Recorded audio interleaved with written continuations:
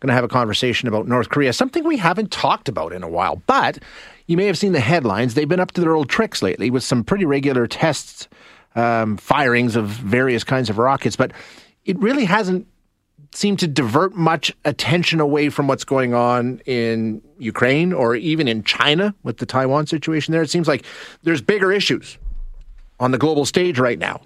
And it seems to me like North Korea desperately wants to change that.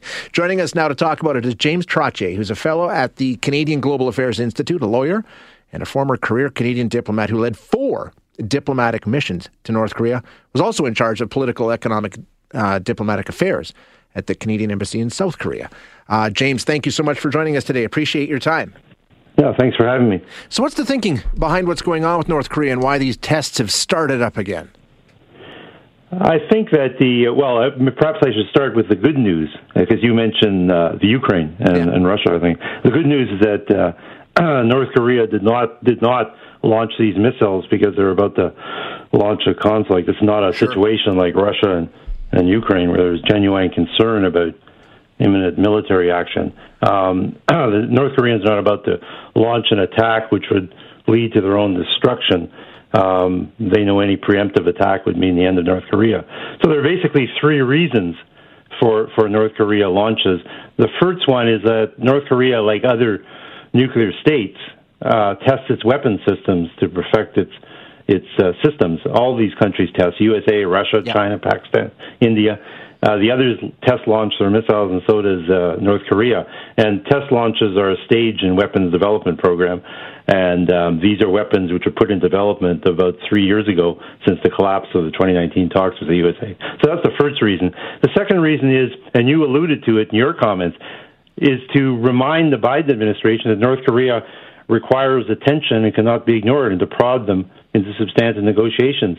And North Korea has taken offense at the idea that negotiations with North Korea are not a priority for the Biden administration, which is focused on Russia, China, Iran.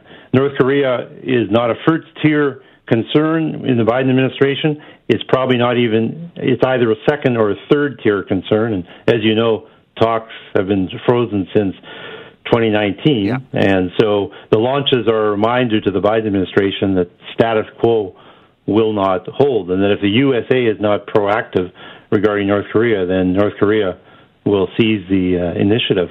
The third reason I would say is that when and if these negotiations do start, the North Koreans are looking to bargain from a position of strength when and if talks resume.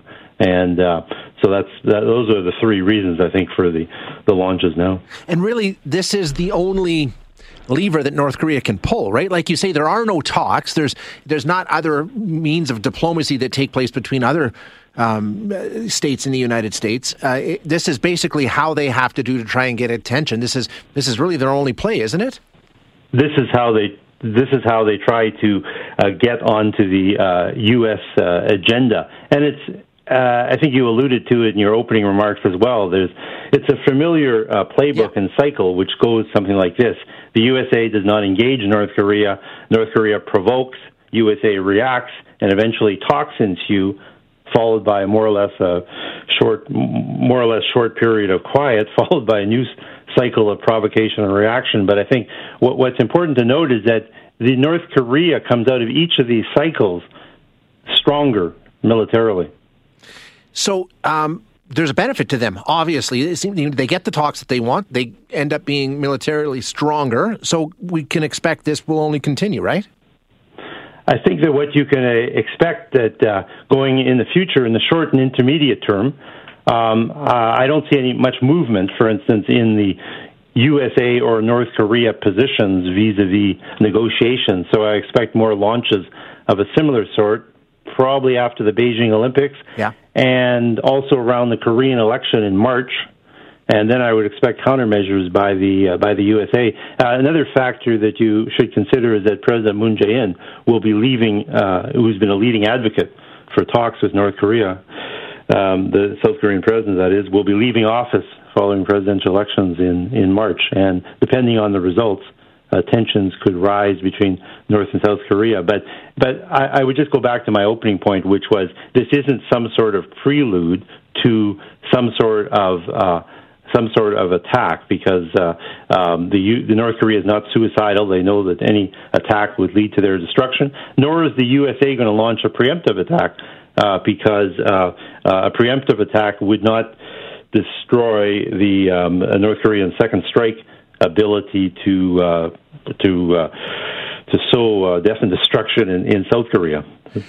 Last one, and then I'll let you go. What about what's going on internally, the situation inside of North Korea? Are there stressors? Are there things going on there, be it COVID? We know their economy's not great. I mean, are there stressors inside that are making this kind of action more urgent to try and get some notice on the world stage?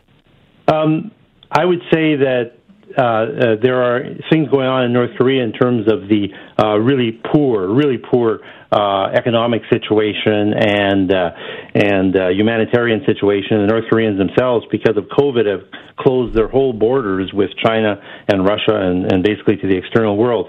So in a sense, the launches at this time are also a way to distract the population. North Korea probably finds it useful to highlight an external foe and also demonstrate one area where there's significant achievement and expertise. All makes perfect sense. Mr. Trottier, thank you so much for your time this morning. I appreciate you joining us. Thanks for having me. That is James Trottier, who is a fellow at the Canadian Global Affairs Institute, lawyer, former career Canadian diplomat who led 4 diplomatic missions to North Korea.